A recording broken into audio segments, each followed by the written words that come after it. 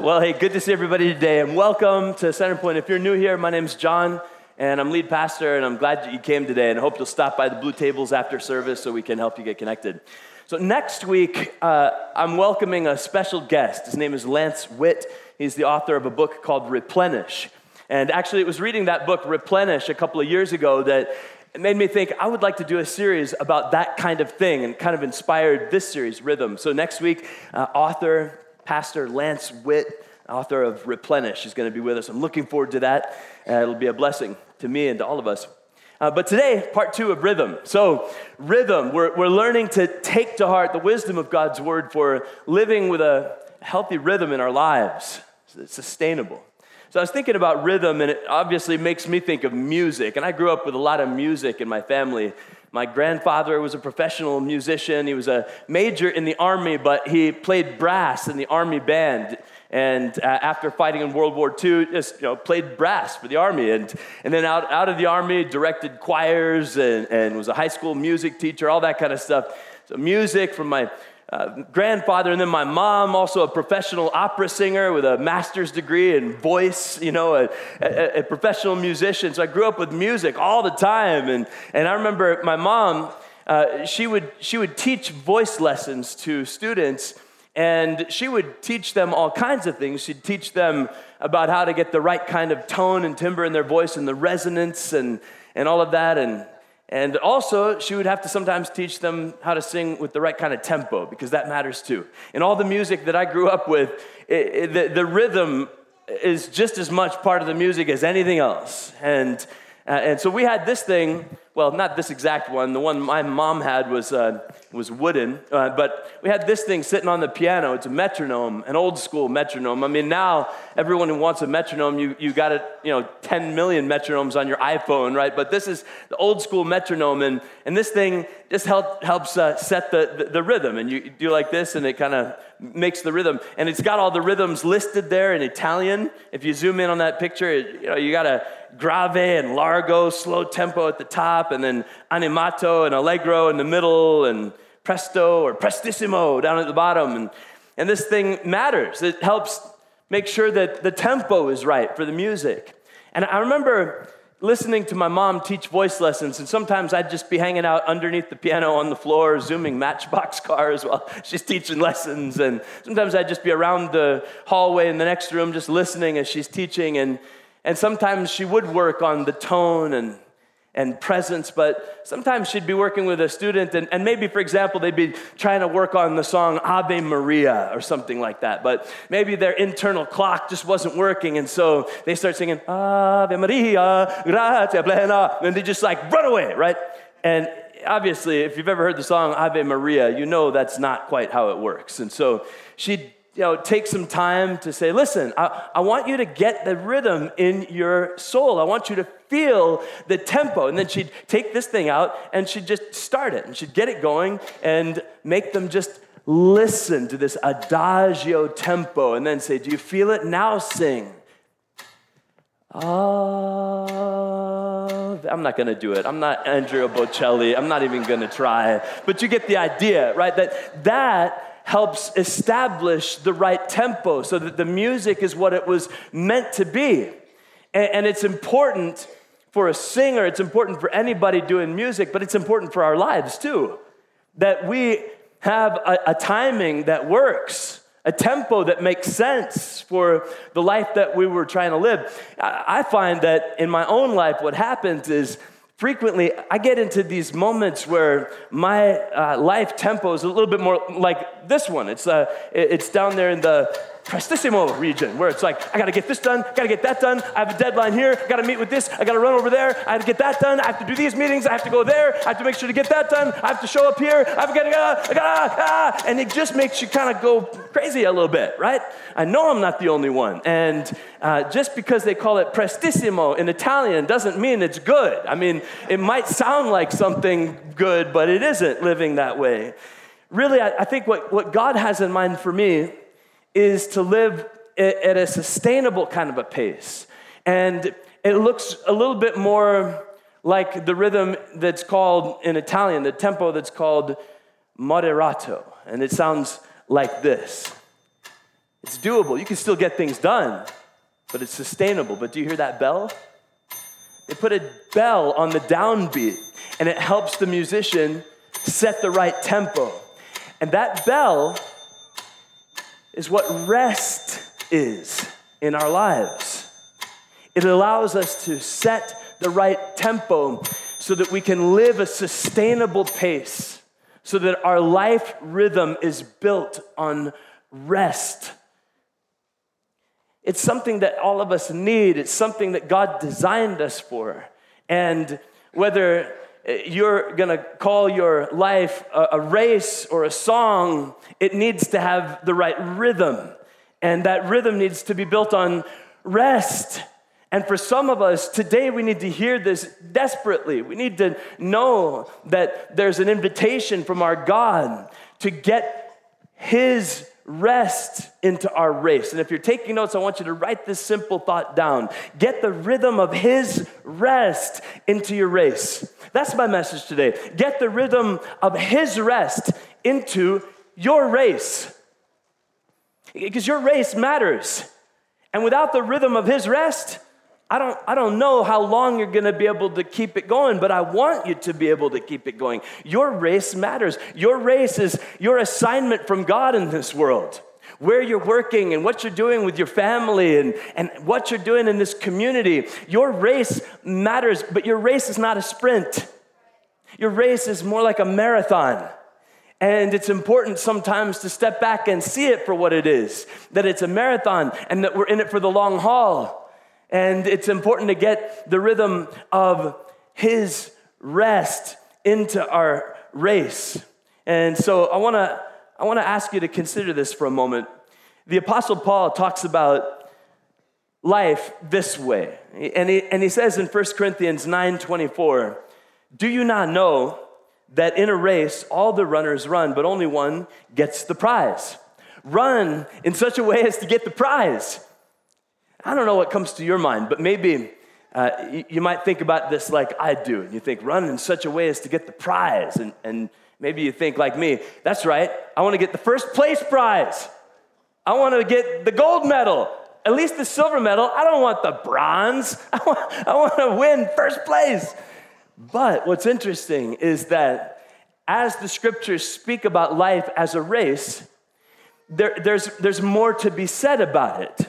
And so in Acts 20:24, the Apostle Paul says, "My only aim is to finish the race." And so what that means is that running in such a way as to get the prize is about completing it. It's a completion prize. The whole entire course. And you and I need to be able to run the whole entire course and to maybe say like the Apostle Paul, my aim is to finish, to not give up and to not get ground down and worn out, but to complete it. And then we also need to recognize that each of our races is unique. Hebrews 12:1 and 2, it says it like this. It says, "Run with perseverance the race marked out for us." Let us run with perseverance the race marked out for us. Here's the implication. You've got a unique race that's marked out for you. I've got a unique race that's marked out for me. And I can't compare how my life race is going by looking at your life race, because yours is unique. And my race is different from yours, and yours is different from hers. And each one of our races is marked out for us by God to be run by us. And what we don't know is what actually are the factors about each other's race that may make it more challenging. Like, for example, your life race may include tending to the needs of a special needs child. And that's a factor that makes an impact on what kind of pace you can keep in your race. Someone else's race might be characterized by the calling to build a business that's going to employ 100 people. That will affect the kind of pace they're able to keep in different areas of life. But for all of us, no matter what that race looks like, we need the rhythm of His rest in our race. That's what we need. It's what we're made for. And for some of us, we're not really getting enough I mean, that's just the bottom line. We live in a culture that we kind of pride ourselves on overbooking and double scheduling and multitasking and spinning and juggling so much. This is life in Southern California in 2019. And it leads to a degree of productivity, but it also leads to a degree of harm. I mean, statistically, it's just the truth. It leads to chronic illness. I mean, that's the scientific analysis of things. The pace that we keep leads to a lot of us being unhealthy. Chronic illness, 35% of us certifiably don't get enough sleep to maintain physical health. And we 1 out of 5 of us, I read, actually have a sleep disorder. And that lack of rest comes at a cost. Costs our country about $400 billion a year in terms of lost productivity and medical costs. I mean, the lack of rest is costly. It's a real thing. And in Southern California, we've got the unique challenge in that a lot of us spend 2 or 3, maybe even more hours a day commuting. And that just grinds us down so bad. But the solution is not to move to Idaho. Come on, tell me you haven't heard that from somebody in the last 3 weeks, right? It's just not. It's not. I actually read a study about the 10 least stressed out cities in the United States of America. And not a single city in Idaho was on that list. Not a single one. That's the truth. In fact, what I read was that Boulder, Colorado is the #1 least stressed out city in the whole entire country. And what I read about Boulder, Colorado is that the average person in Boulder works 34 hours a week, and they have a 14-minute commute, and the divorce rate is 7%, the bankruptcy rate is 0.1%, and they all get 7.4 hours of sleep every night. So happy campers live in Boulder, not Boise, just for the record. Listen, I want you to turn to Matthew chapter 11. And while you're turning to Matthew chapter 11, we don't need to move somewhere else thinking that that's going to make everything better. What we need to do is look at how we're living our lives right here, right now, and see if there's a way that we can get the rhythm of his rest into our race. I'm not telling you to quit your race matters. I'm telling you there's a way to get the rhythm of his rest into your race. And so I'm praying right now in the name of Jesus that you would have a soft and open heart to receive the word of God. I feel like even in this moment, like some of us have the bars up, like, I can't even hear this. You don't even know how much I have to get done this week. That's exactly why I'm bringing this message. So we're going to turn to Matthew 11 because these are your Savior's words for you, and it's what he wants for you. It's an invitation. I can't take away all of the factors of your race. I can't take away how many activities that your kids need to do, and I can't take away the assignments that are really yours to complete for your job. But I can give you the invitation of Jesus to live differently even in the middle of it all. And so this is his word. Matthew 11:28. Come to me, all you who are weary and burdened, and I will give you rest. Take my yoke upon you and learn from me, for I am gentle and humble in heart, and you will find rest for your souls. For my yoke is easy and my burden is light. Verse 28, one more time, and I want you to say this out loud with me. Ready? Go. Come to me, all you who are weary and burdened, and I will give you rest. This is the invitation of Jesus. And I was reading this and I was thinking, those are two powerful and strong words there, weary and burdened. And as I think about it, those are two words that probably could apply to at least half of us in some way. Weary and burdened. I mean, for some of us, we're physically weary. We're just physically weary because our job keeps us on our feet 13 hours a day or more, and our body is tired out. We're physically weary. For some of us, that's the case. Or others of us, we're physically weary because we have a health condition that we haven't found a solution to yet, and it does cause a weariness of sort. Others of us, we feel emotionally weary because of the tension in these relationships that just doesn't seem to find a resolve, and it's grinding us up inside. And so we feel a weariness about it. Others of us, we feel weary financially, right? Because we just feel like it's piling up and we don't know how that mountain of bills is ever going to get moved. And others of us, we feel weary spiritually even, because we've been waiting a long time. And like the line of that song, walking around these walls, I thought they'd fall by now. We're living with that tension of we keep on waiting and hoping and praying, and that can feel wearisome sometimes. And others of us, we feel burdened just because of the expectations and the pressures that they have and she has and he has, and all of it seems to just pile up on our shoulders, and it leaves us weary and burdened. And in a sense, many of us might hear the words of Jesus and say, you're right, and that's how I feel. And the truth is, if we were left just to ourselves with all of that, and I could go on, right? If we were left to ourselves, it would be too much. But Jesus, in a sense, says, I'm not leaving you to yourself. This is my solution for your weariness and your burden. My solution is come to me. Come to me. I will give you rest. That's his invitation. Come to me. It's his promise. He's in a sense saying, I see all that you've got going on, and I know that it matters, and I know that you've got to complete so many things, but come to me. I want you to also receive my rest. Jesus is looking and saying, I know that there's such a tension in those relationships, and it's grinding you down. I get it, but you're not alone in it.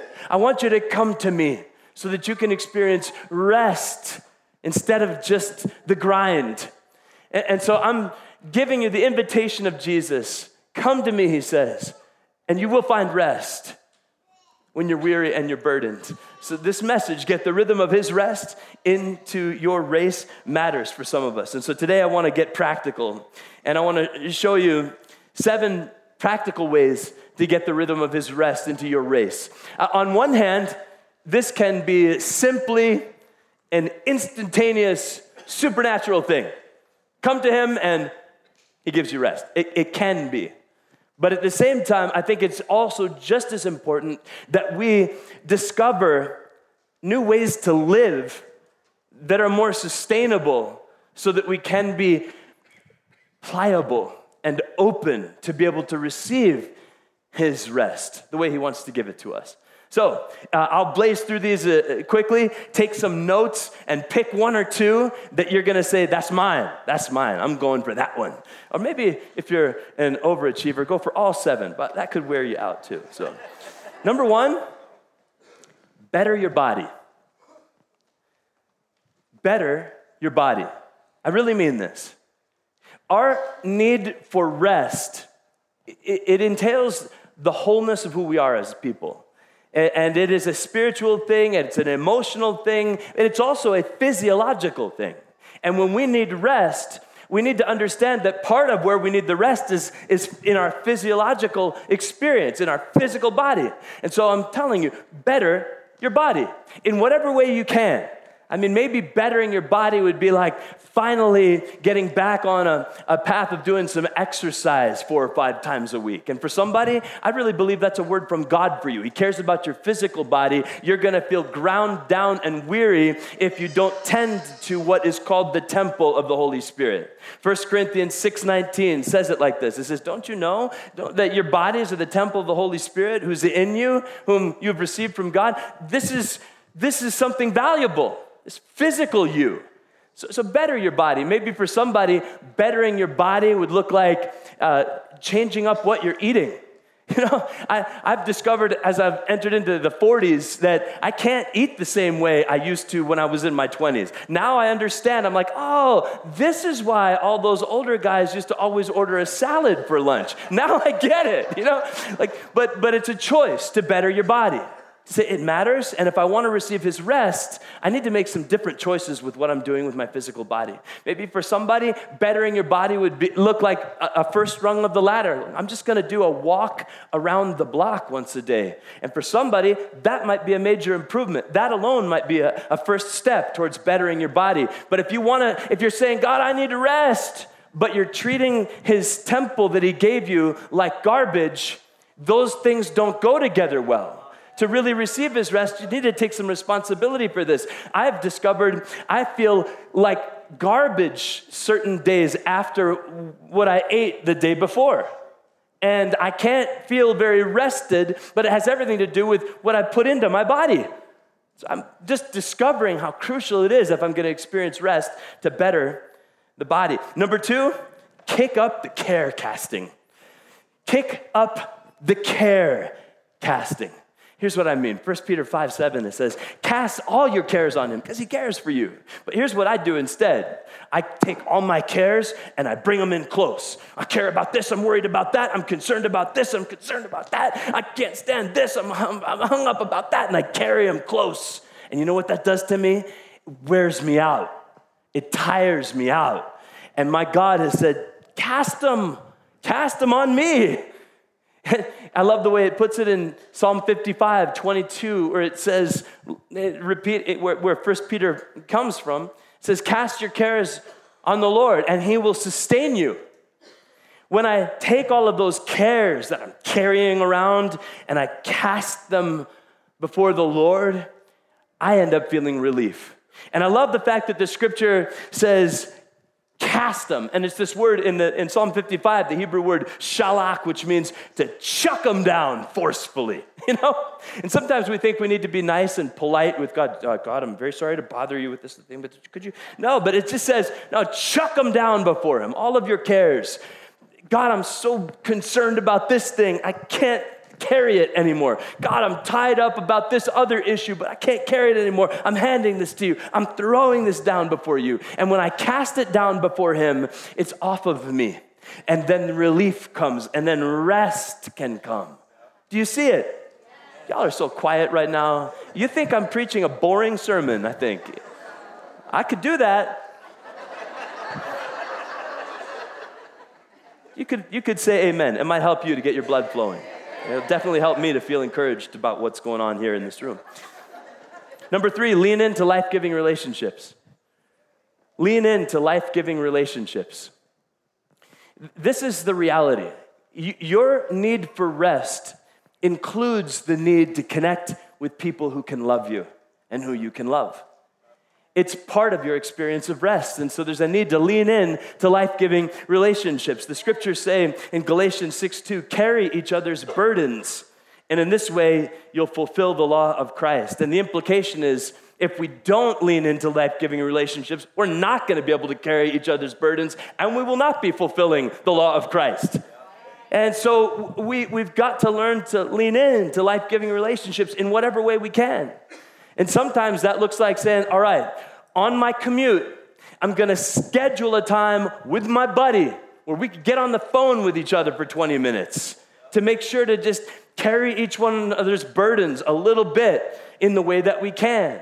Lean in to life-giving relationships, but by the way, there's also sometimes a need to lean out from the life-sucking relationships, because there are some of those, don't you?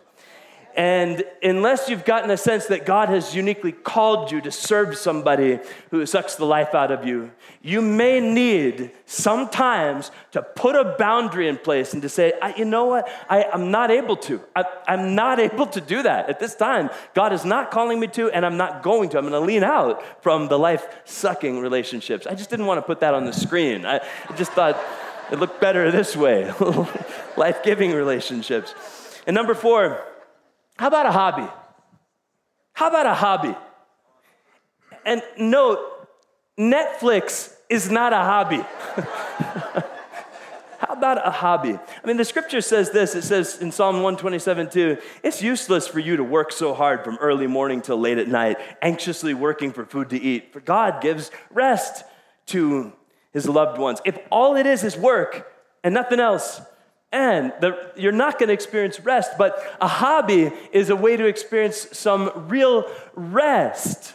And so think about what you could do for a hobby. I've got different kinds of hobbies. Like, for example, one of my hobbies is paragliding. And I love to go down to Torrey Pines Glider Port in San Diego and fly. And I can only get to do that about once a month because it takes, it's a 6-hour type of a thing. But I've got 10-minute hobbies too.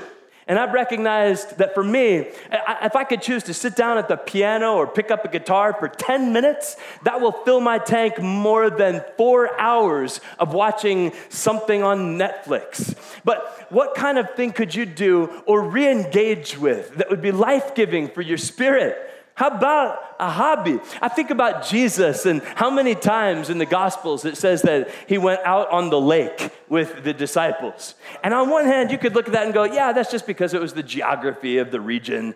I don't know. They could have walked around. I think he liked being on the lake. I think he liked being on the water. I think he liked seeing his disciples in that moment where they couldn't do anything but just kind of sit there on the boat and be. This is Jesus. It's part of the rhythm of his rest. And number 5, prioritize personal care. Prioritize personal care. All of us know the scripture that's called the Golden Rule from Mark 12:31. Love your neighbor as yourself. And I think it's wonderful for every one of us to engage in some loving our neighbor. But let's not forget the way the sentence ends. As yourself.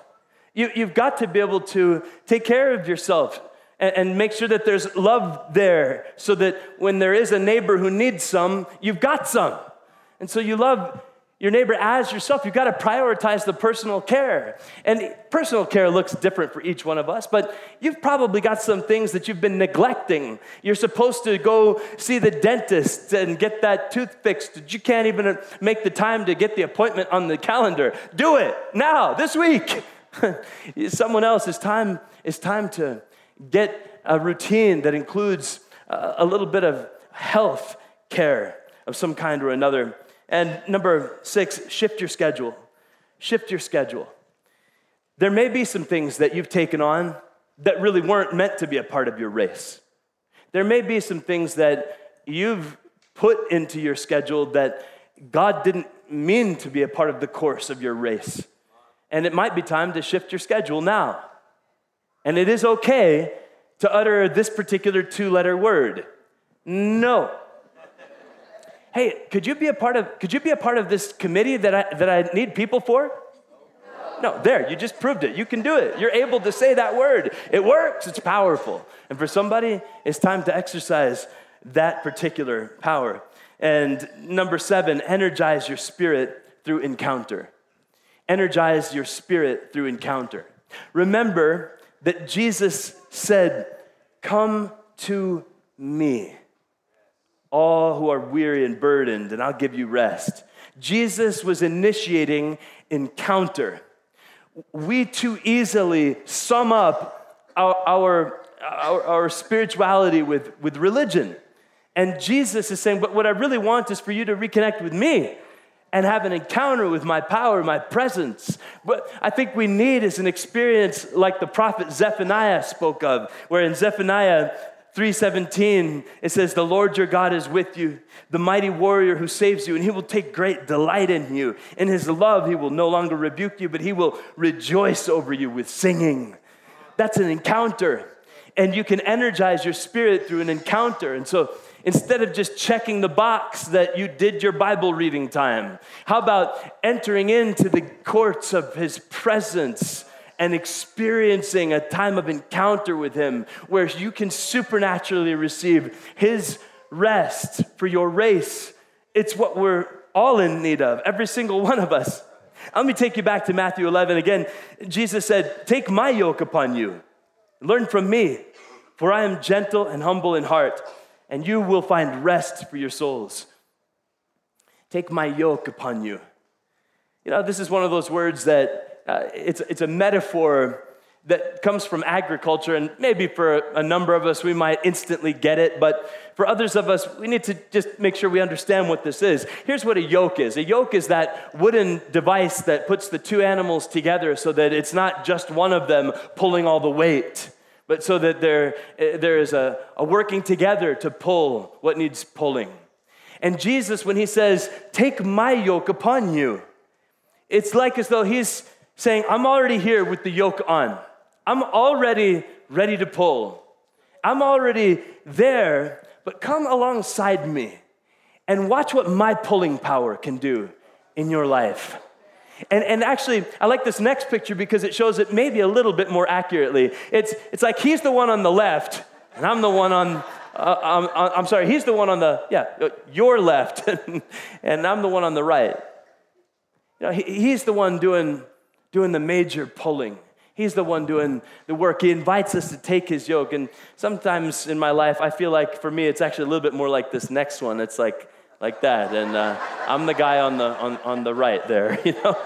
But he still says to every one of us, take my yoke upon you. Let me demonstrate for you my pulling power in your life. When you feel too weary, when you feel too burdened, like you can't even go another inch, watch what I can do for you. Watch what I will do through you. And I'm eager to experience what the Apostle Paul spoke of in Colossians 1:29, where he said, I work and struggle so hard depending on Christ's mighty power that works within me. Actually, why don't you read this out loud with me? Ready, go. That's why I work and struggle so hard, depending on Christ's mighty power that works within me. That's a different proposition than working and struggling so hard, depending on nothing but my own weary self. No. That's an endless supply. That's a pulling power that lasts, and it's what we're made for an experience of. And when Jesus says, take my yoke upon you, it's because he wants something like that for us. Speaking of bettering the body, recently I've been working out with Eric, and Eric is a guy who he's built like Arnold Schwarzenegger, one of those type of just incredibly strong guys, and he's got more strength in his pinky than I have in my whole entire arm, right? And so we're working out and we're doing bench press, and he says, all right, you're doing good. Well, let's rack it, which means like, let's double the weight, And so he does that, puts the plates on both sides, and he says, go ahead, push. And I'm doing the bench press, and I can barely get this thing off the bar. But all of a sudden, he starts spotting me, and he's like, it's all you, and the weight's like flying up to the ceiling and back. He's like, it's all you, and I get off, and I'm like, it wasn't all me, it was not any of me. But to me, it was a little bit of a picture of when Jesus says, take my yoke upon you. That he's willing to do the pulling and do the lifting in and through our lives so that we're able to sustain the pace that we need to sustain in this race that we're running called life. Take my yoke upon you. Learn from me. I'm gentle and humble in heart. You'll find rest for your souls. But gentle and humble in heart matters. When Jesus says, I'm gentle and humble in heart, don't mistake what he's saying. We might think gentle and humble in heart, and we might think ineffective, unproductive, not able to make it happen. But nothing could be further from the truth in the case of Jesus. There's a way to be incredibly effective and productive and making things happen that is gentle and humble in heart. Gentle and humble is the opposite of driven and arrogant. And for Jesus to be gentle and humble in heart is about him living with this recognition, I'm doing what I see the Father doing. I'm saying what I hear the Father saying. It is the Father in me accomplishing what I'm here to do. And that kind of gentle, humble heart is what we're made for too, to run this race and do what we've been called to do in the race that's marked out for us, but to do it with a gentle, humble heart that knows God's at work in me. God's at work through me. I can lighten up because I know that he's pulling and I'm showing up, yes, but he's pulling through my life. It's what we're made for an experience of Take my yoke upon you and learn from me. I'm gentle and humble in heart, and you will find rest for your souls. I want us to take a moment and pray together. I think some of us need to receive his rest right now. And I want to pray that you would. So, seven things that you can practically do to experience his rest. That's one side of the equation. And I hope you will pick one or two of those things and say, yeah, I'm gonna go for that one. Maybe this other one. But even more, you need the supernatural exchange. It can take place in an instant in his presence. Maybe for somebody today, what you need most is this moment right now to experience his capacity to lift the weight. So let's take a moment and pray. And God, I do pray that in this moment, you would do what you alone can do. And that for some of us in this moment, we would receive rest. Jesus, your invitation was so simple. You said, come to me when you're weary and heavy and burdened, and I will give you rest. So we want to take you at your word. And so God, thank you for all of the practical things that make sense to us. But now, God, would you do the supernatural things that might even go beyond what we can make sense of? If you're here today and you would say, the whole weary, burdened thing, that describes my life these days. And I need his rest. If you just would ask God to give you his rest and you need it desperately, would you just raise your hand with me as a way of saying, I need that rest Jesus promised. And so for a good number of us, God, would you look at us as your kids, or just simply saying, Dad, would you help? This is where we are for some of us. We need the supernatural gift of rest from you, Jesus. And I pray, Father, for that rest to come right now to each one of us who need it. And Lord, we hand off to you our weariness. We hand off to you our feeling of being burdened. We hand it to you, God. And we ask for that rest to come in right now like a flood. While I was praying earlier this morning in the worship center, I saw this vision of a person going through a jungle with a machete, kind of chopping through, and it felt like, man, this is gonna wear the person out. But the sense from God was, yeah, but look, and just a little bit ahead, the jungle cleared completely, and that pace of having to cut through the jungle was going to come to an end. And I just take that as a simple spiritual picture for someone today of what is around the corner for you. That this particular season of having to cut through so much, that it comes to a clear right around the bend, and relief is just ahead. So I declare that over someone in particular today. And maybe for a few of us, we might do well to say, if that is God speaking through a word of knowledge, I receive it. But now, let me remind you of this simple truth. Jesus said, come to me, all you who are weary and burdened. And for a number of us today, the truth is maybe we've never come to Jesus. We've started coming to church and trying to figure things out, but what you really need is to come to Jesus. And to come to Jesus means to acknowledge who he is as Savior and to ask him to forgive you and save you and just simply begin to tell him, Jesus, I believe in you and I give my life to you. Part of what might be making you weary right now is carrying around the weight of guilt and sin, and he wants to break that off of you so that you can be free and experience his rest. And so if you're here today and you've never really come to Jesus, but you would like to ask him to forgive you and save your life, why don't you just raise your hand right now? That's you saying, that's me. I need Jesus to forgive me and save me. Right over in the back, that's great. I just want to make sure I don't miss you. So raise your hand really high. I want to connect with you. I want to pray with you. If you're saying, I need to ask Jesus to forgive me and save me, over here in the front, thank you. Excellent. And a couple of you I've just prayed with, just pray with me and say, Jesus, I believe in you. I'm asking you to forgive me and save me. Would you give me the gift of new life? I receive it now by faith.